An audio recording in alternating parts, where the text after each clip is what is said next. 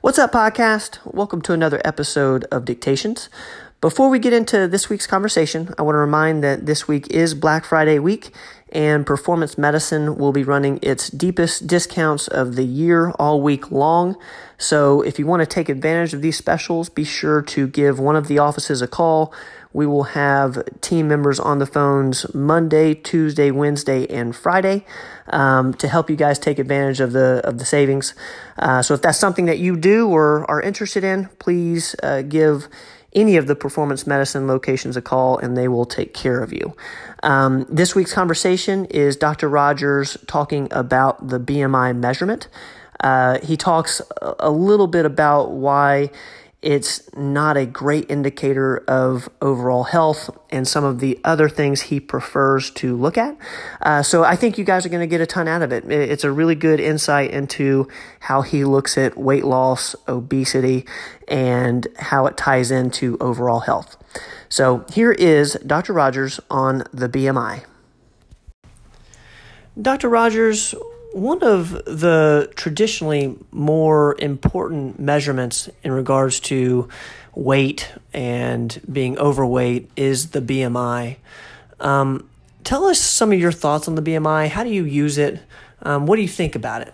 Well, first of all, BMI stands for Body Mass Index. It's really a number that's calculated using certain ratios of height and weight.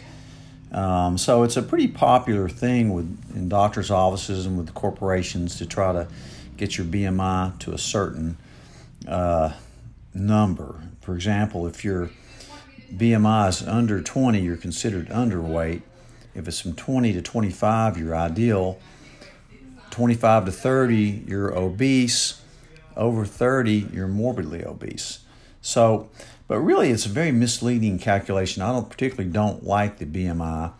A lot of insurance companies use it as a measure of your overall health, but it's really not, because you can get two people with the exact same BMI, and yet they have wildly different health states. And a lot of it depends on like genetics, like what kind of body type do you have?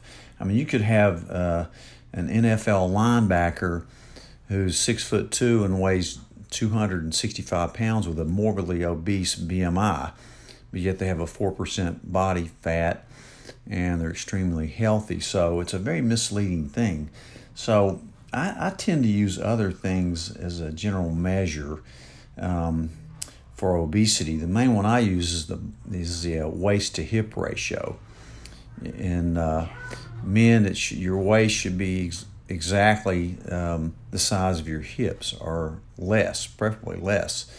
So it should be a 1-to-1 ratio. In women, it should be at like 0.8 ratio or better, meaning less, because women have wider hips than men, so their waist should be smaller than their hips by a ratio of about 0.8. Another way we do it is to measure like body fat percentage. We have a scale here that will give us your actual body fat percentages. There's certain ways to calculate that, but the one we use is a handheld device. It's very simple in the office, and it's pretty accurate. It's not quite as accurate as submerging you in a pool and measuring it that way, but who's going to do that? There's a thing called a bod pod that we sometimes will send people to. There's one in Knoxville that we use sometimes at Eddie's Health Shop. But so the BMI, the other thing I'll look at is just your waist circumference. If you really, for most people, if you're over a 34 pant size, you're overweight. So you can just kind of look at yourself, and if you have belly fat, you're overweight, bottom line. So that's what I look at much more than I look at BMI. So it's almost as if you're using the eye test as much as a BMI test, more so, I'm assuming. Right, and you just look at your belly and measure your waist and measure your hips and see what your ratio is. Is there any situation where you use the BMI?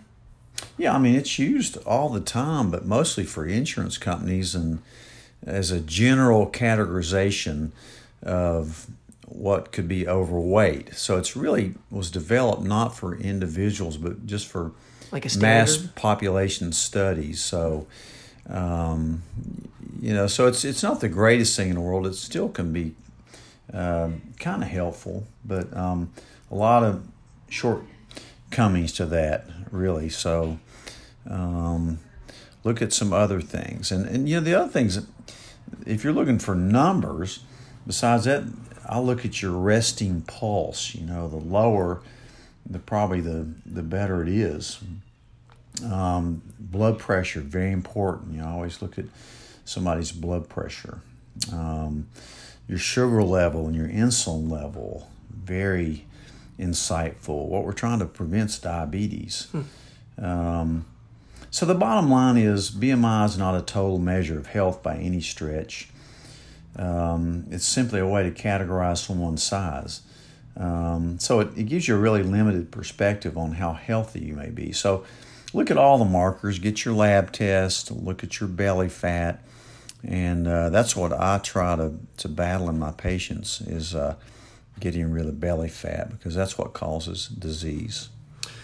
Well, Dr. Rogers, I think that is a great place to end. Thank you for your time today, and as always, we'll see you next week. Thanks, Ben. Thank you guys so much for listening to this episode. That's the end of our recording. We really appreciate you guys being here. Now go out, subscribe, give us a rating. We really appreciate that. It helps us be found, and it means a lot to us. Thanks so much, guys. We'll see you next week.